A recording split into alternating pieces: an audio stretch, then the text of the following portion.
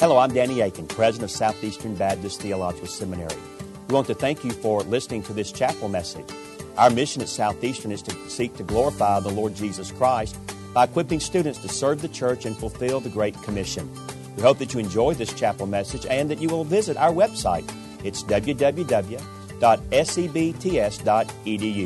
There you can learn more about our school and what the Lord is doing here. We hope you enjoyed the message. Thank you for being a part of what we're doing here. Well, good morning. If you have a Bible, I invite you to open with me to Romans chapter 8.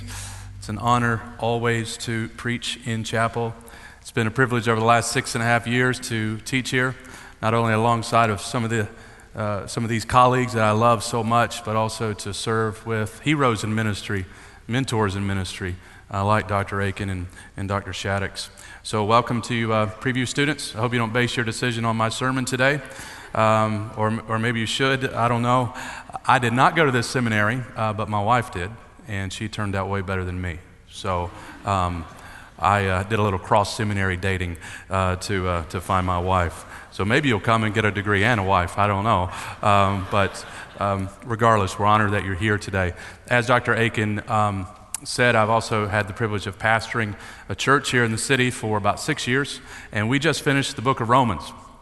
Now, I didn't take as long as John Piper on the book of Romans, or Lloyd Jones, who didn't even finish Romans. He died before he finished after going many years through Romans. I love both of those men deeply, but we chose not to take the Hotel California approach where you check in but never leave, and instead move through it in about 9 months. And this letter, I don't need to tell you, has impacted people dramatically through the years. This year we're studying the 500th Reformation of our 500th anniversary of the Protestant Reformation, and Martin Luther's conversion is traced back to his experience with Romans chapter 1, verse 17. John Wesley's conversion is traced back to hearing someone read the preface of Luther's commentary. And then even before these men was Augustine, who in this dramatic experience explains how he heard someone singing, some kids singing, take up and read, and he goes outside and he finds a Bible, and he opens, the first thing he saw when he opened was Romans chapter 13, and Augustine was converted and changed, a 32-year-old man who became a very influential leader in the early church. And so I pray that this text would have an impact on us today. God's word changes lives. And the gospel really is the power of God unto salvation. And this particular section, Romans 8, 31 to 39, is one of the awe passages of the Bible. And you go back to it as a Christian over and over again because you need to have your affections stirred. There's nothing more dangerous than to lose your awe of God, than to somehow feel like you're entitled to the love of God. When you read all of Romans and you get to Romans 8, you just feel an enormous weight and sense of privilege, of grace. It reminds me of a story Sinclair Ferguson told several years ago. Some pastors from the Czech Republic were coming into the South, and they were being part of a pastor's conference. And on Saturday, the host took them to a large supermarket, the kind of grocery store that we've grown accustomed to in this area, but these men had never seen anything like it. And their first reaction upon seeing this massive supermarket was to burst into tears. And they looked to their host and they said, "Are these items for the American government?" It was inconceivable to them that all of these things were accessible to regular citizens. And likewise, when you come into Romans chapter 8 and you begin to read verse 1, there's no condemnation for those of us who are in Christ Jesus. You begin to read that we've been indwelt by the Spirit of God, that we've been adopted by God, that the Spirit is interceding for us, that God is turning all things together for our good. And then you get to Romans 8, verse 31 to 39, and you read that, you want to say, is this for every Christian? Are these privileges for all of us? And the answer is yes. This is a chapter filled with privilege that should make our hearts soar in worship. So here's how Paul begins, verse 31. What then shall we say to these things? If God is for us, who can be against us? He who did not spare his own son, but gave him up for us all, how will he not also with him graciously give us all things? Who shall bring any charge against God's elect? It is God who justifies. Who is to condemn? Christ Jesus is the one who died. More than that, who was raised, who is at the right hand of God, who indeed is interceding for us. Who shall separate us from the love of Christ? Shall tribulation or distress or persecution or famine or nakedness or danger or sword? As it is written, for your sake we are being killed all the day long. We are regarded as sheep to be slaughtered. No, in all these things we are more than conquerors through him who loved us. For I am sure that neither death nor life nor angels nor rulers nor things present nor things to come nor powers nor height nor depth nor anything else in all creation will be able to separate us from the love of God in Christ Jesus our Lord. Let's pray together. Father, what we know not, please teach us. What we have not, please give us. And what we are not, please make us. For Christ's sake we pray. Amen. I don't know who began the sports cheer, who dat, but the New Orleans Saints, I know, have picked it up. It's a very deep cheer. Who dat say going to beat them Saints? When reality is almost everybody beats them. But that cheer has been picked up by many others. I like to think of Romans 8:31-39 as the who dat section of the book of Romans. You'll notice there in the text that I just read, there are 4 who questions. Verse 31, who can be against us? Verse 33, who will bring any charge against us? Verse 34, who will condemn us? Verse 35, who will separate us? And in each case, the answer is nobody. Who's going to beat them saints? Nobody. We are more than conquerors, not because of how awesome we are, but we're conquerors through him who loved us. We will face opposition. We'll face trials. Romans 8 has been talking about the sufferings that we will face. But ultimately, we are secure. Ultimately, God has us. Ultimately, nothing can separate us. And so this passage gives the believer just incredible security, stimulates incredible awe. And so let's just have a look at those 4 who questions, and then I'll close with a bit of application. First question, who can be against us? Paul begins by saying, what should we say to these things? Now, I don't think these things refers to only chapter 8, but as most commentators agree, Paul probably has in mind all of Romans up to this point.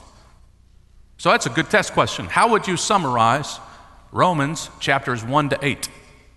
That's Paul's question. Just to refresh your memory, Paul begins the book of Romans with this little statement that I love: to all those who are in Rome who are loved by God and called to be saints. And it's an astonishing thing that you and I as Christians are loved by God when you consider Romans chapters 1, 2, and 3, which tell us that we are rightly under the judgment of God, that you and I stand in great need. And then there's a beautiful pivot in Romans 3:21. There has now been a righteousness that has been revealed from heaven, a righteousness outside of ourselves. And by faith in Christ, we are united to Christ, and we have been declared righteous. Chapter 4, it's by faith alone that this righteousness is received. Chapter 5, we have been reconciled to God. Chapter 6, 7, and 8, we have been indwelt by the Spirit of God. Chapter 8, adopted by God. And we could go on. What shall we say to these things? And Paul says, here's a good summary: God is for us. God is for us. Now, that is a dangerous statement on one level, because a lot of world religions, a lot of fanatics will say that their God is for them.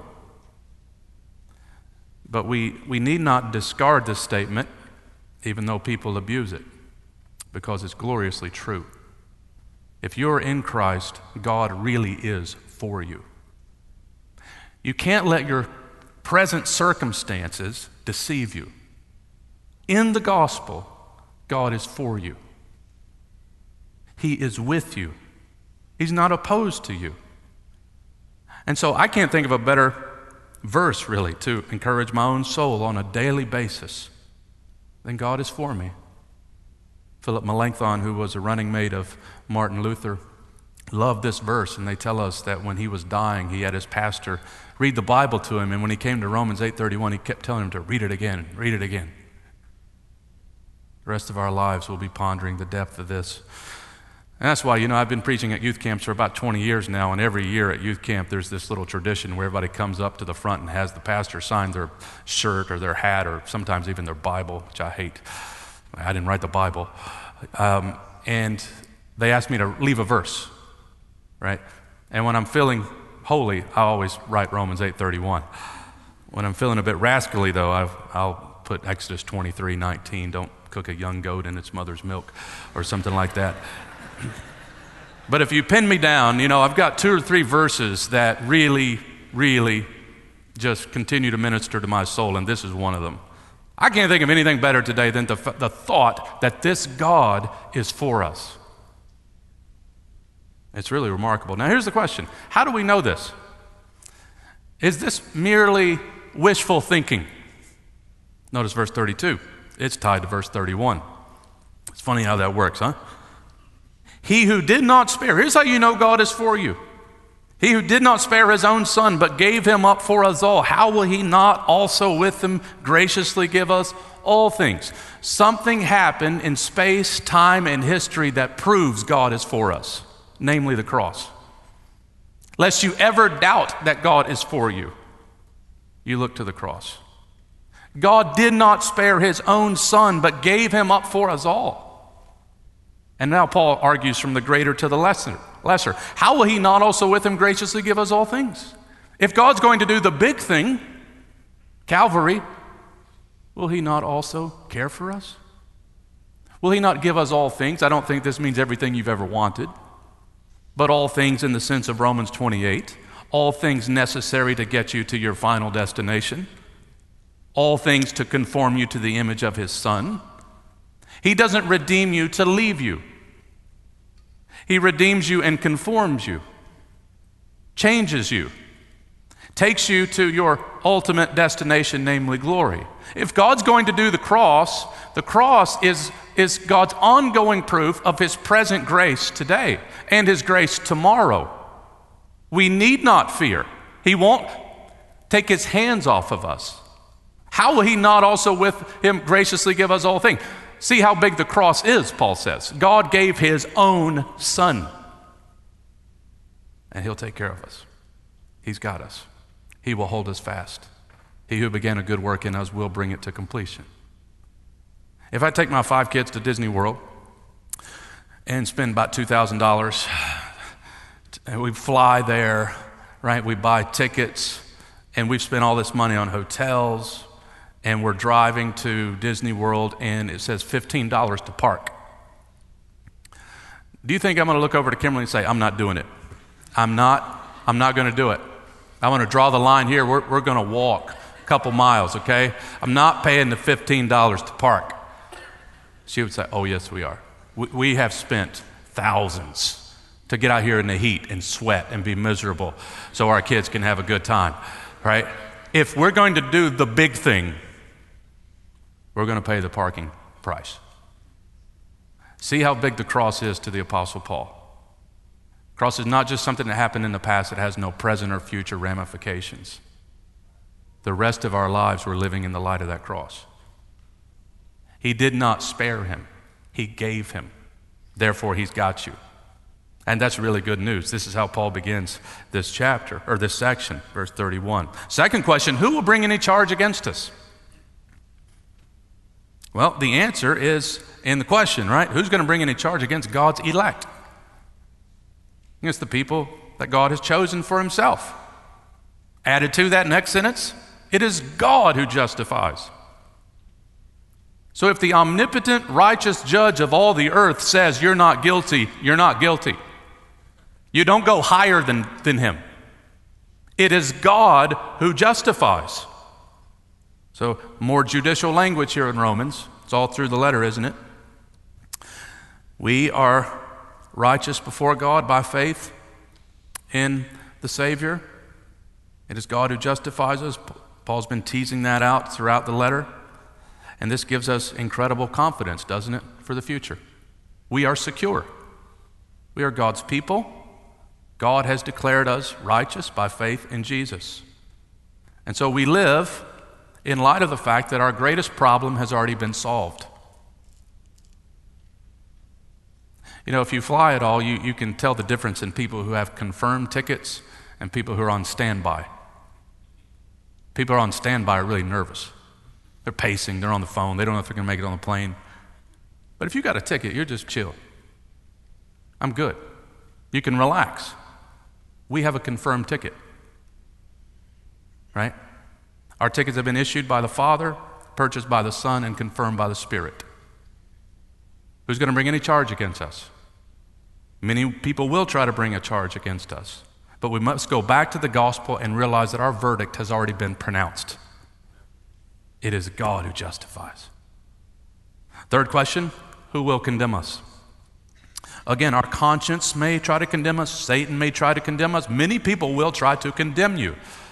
But notice what Paul says. Who is to condemn? This time he gives it a little bit more of a Christological answer.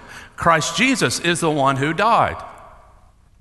Who's going to condemn us? Not Jesus. He died for us. The one who could condemn us has laid down his life for us. More than that, he was raised. Romans 4 tells us, raised for our justification. And now he's at the right hand of God. And what is he doing there? He's interceding for us.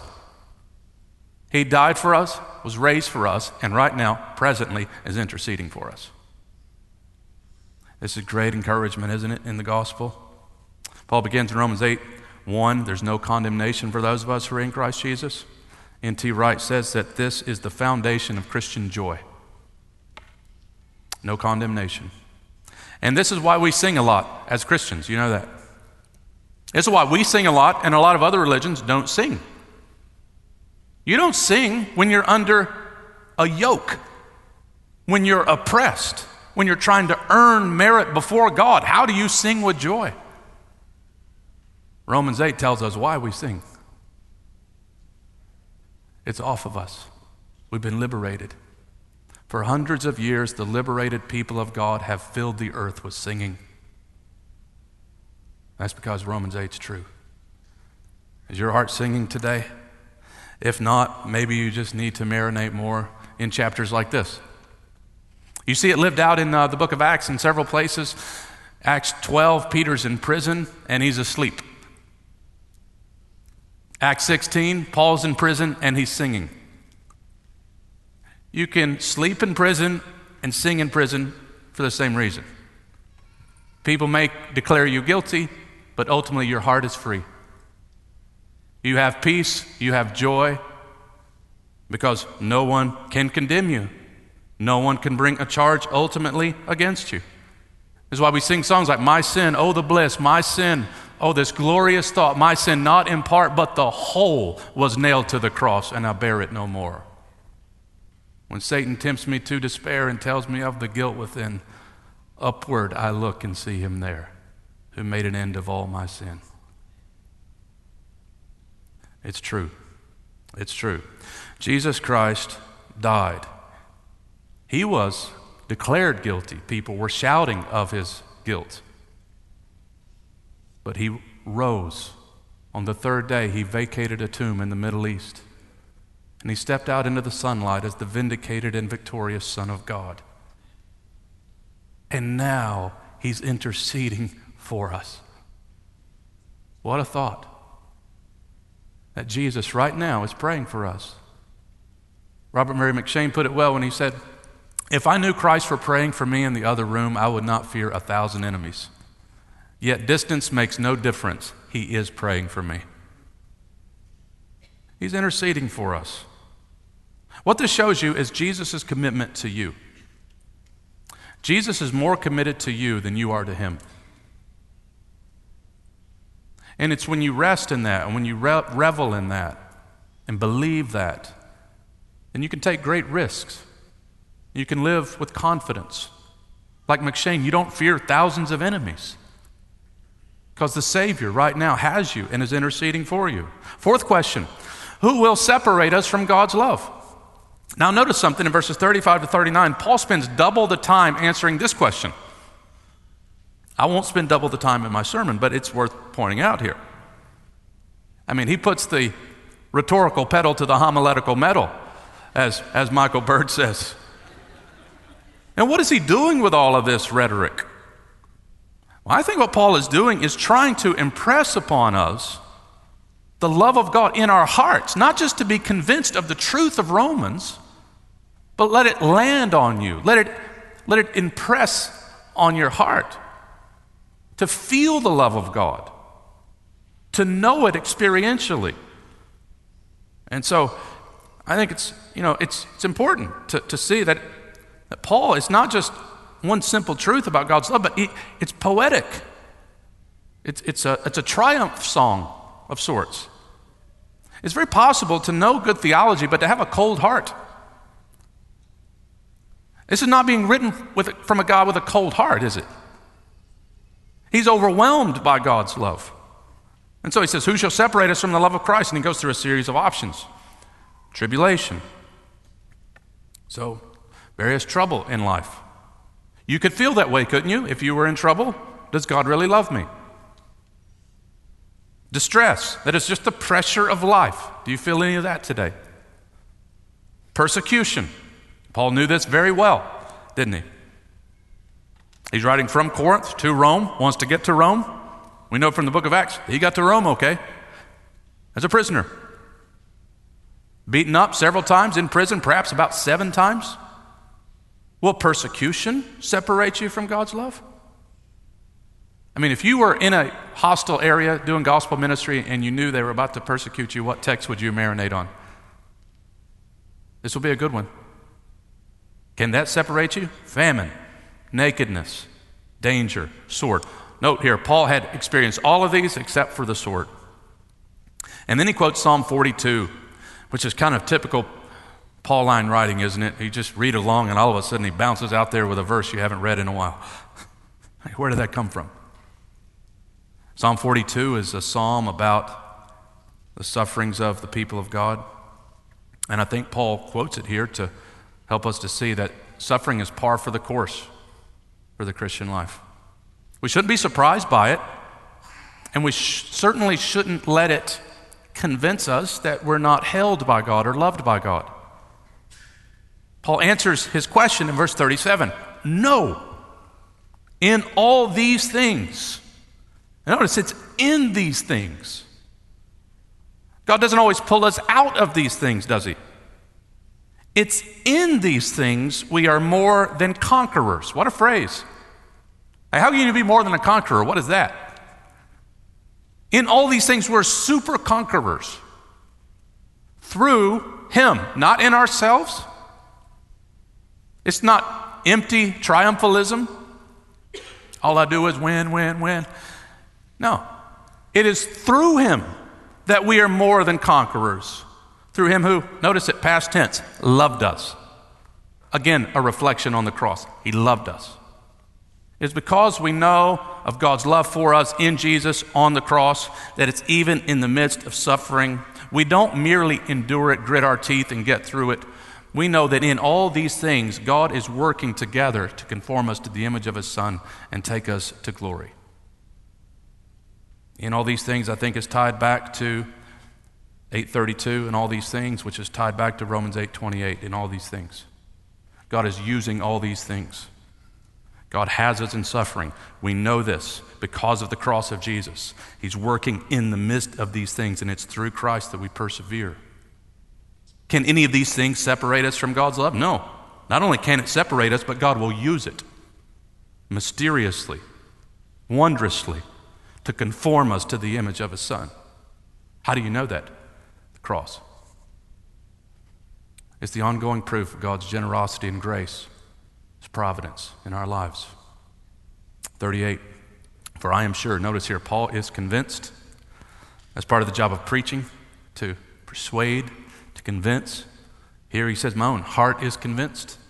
I am sure that neither death nor life, so things in this life, nor angels nor rulers, things in the spiritual realm, nor things present nor things to come, that is, things in the past or the future, historically, nor powers, demonic powers, dark powers, nor height nor depth, everything Nothing, he says, in all creation will be able to separate us from the love of God in Christ Jesus our Lord. Who that say going to beat them saints? Nobody. Nothing will separate us from the love of God. Notice it there, in Christ Jesus our Lord. God will not let go of his Son, and we are in his Son. We're united to Jesus. If you're in this room and you came in here for whatever reason and you're not a Christian, we just want to point you to the Savior today. It is in Christ all of these blessings I've talked about are yours.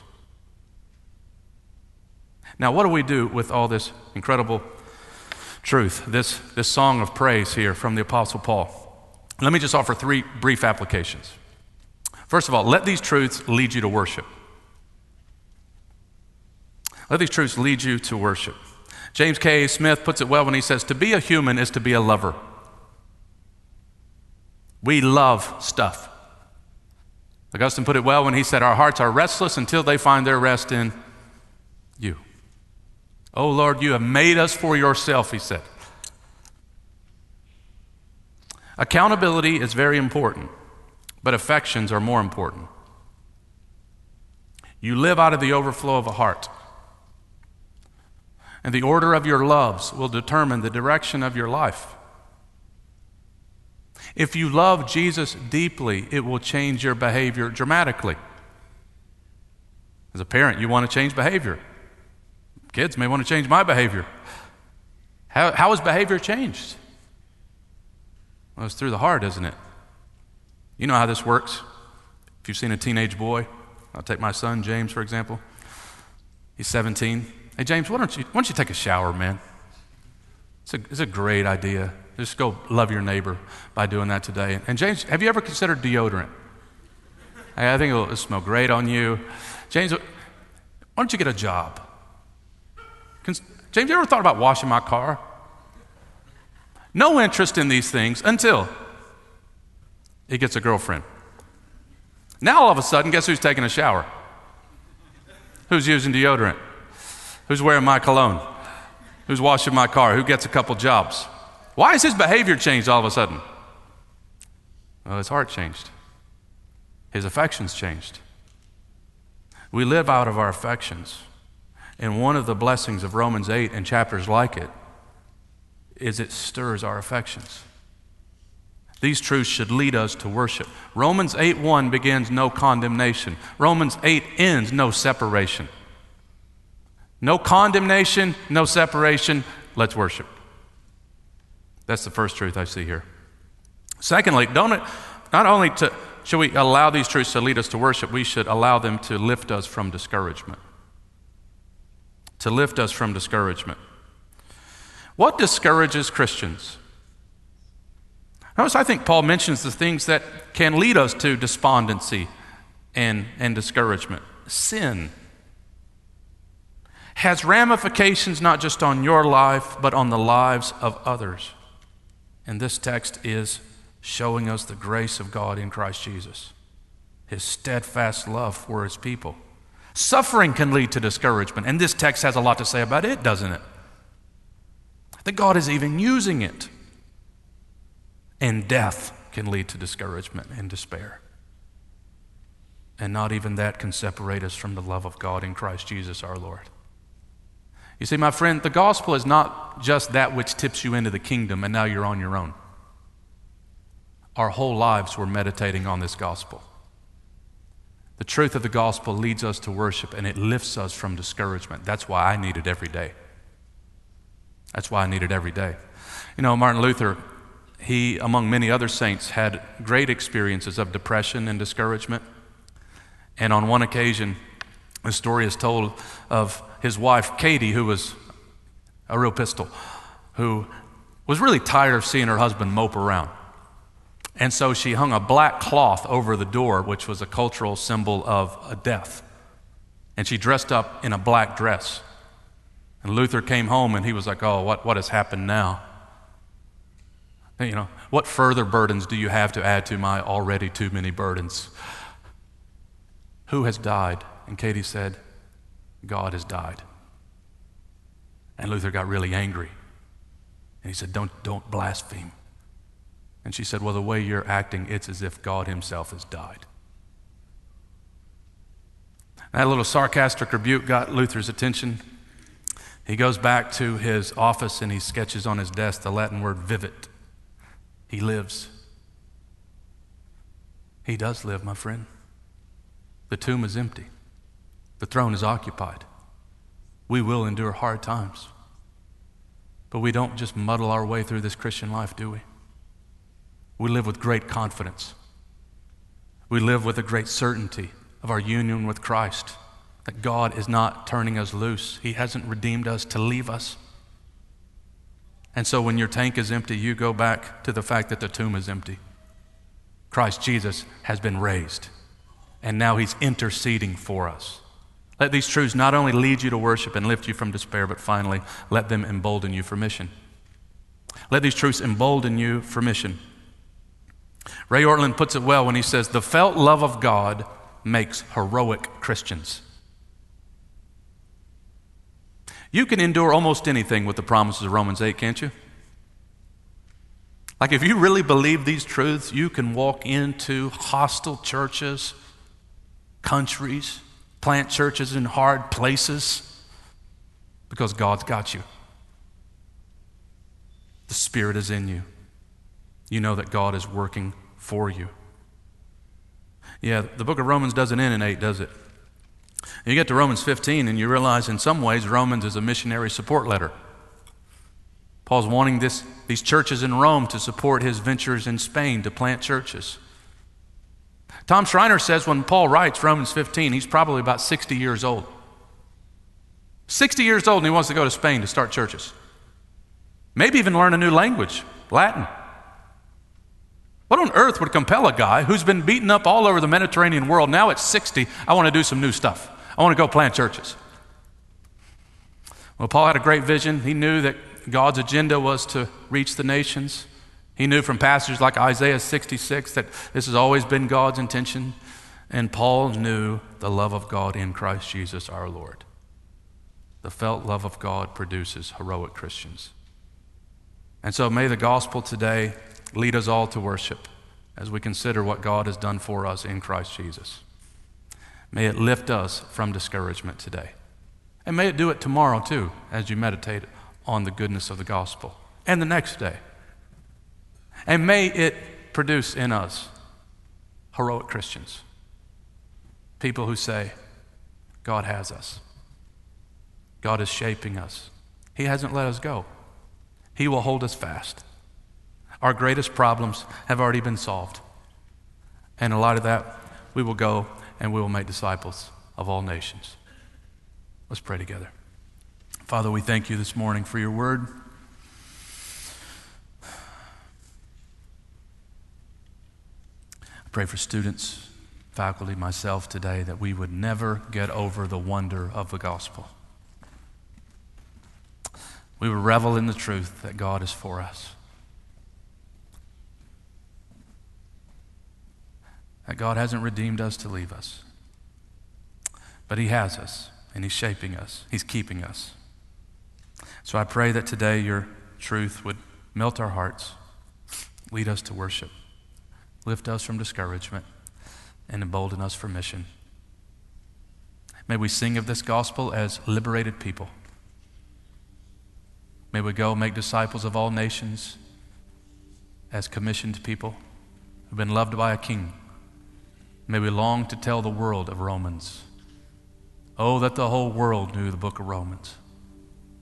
That unreached peoples knew the book of Romans. We truly believe the gospel is the power of God into salvation. And Father, I pray you would grant us grace to preach it in our neighborhoods and to the ends of the earth. And we pray this in Jesus' good name. Amen. Thank you again for listening to this chapel message from Southeastern Baptist Theological Seminary. If you are thinking about theological education on the undergraduate or graduate level, including doctoral studies, we hope that you consider us.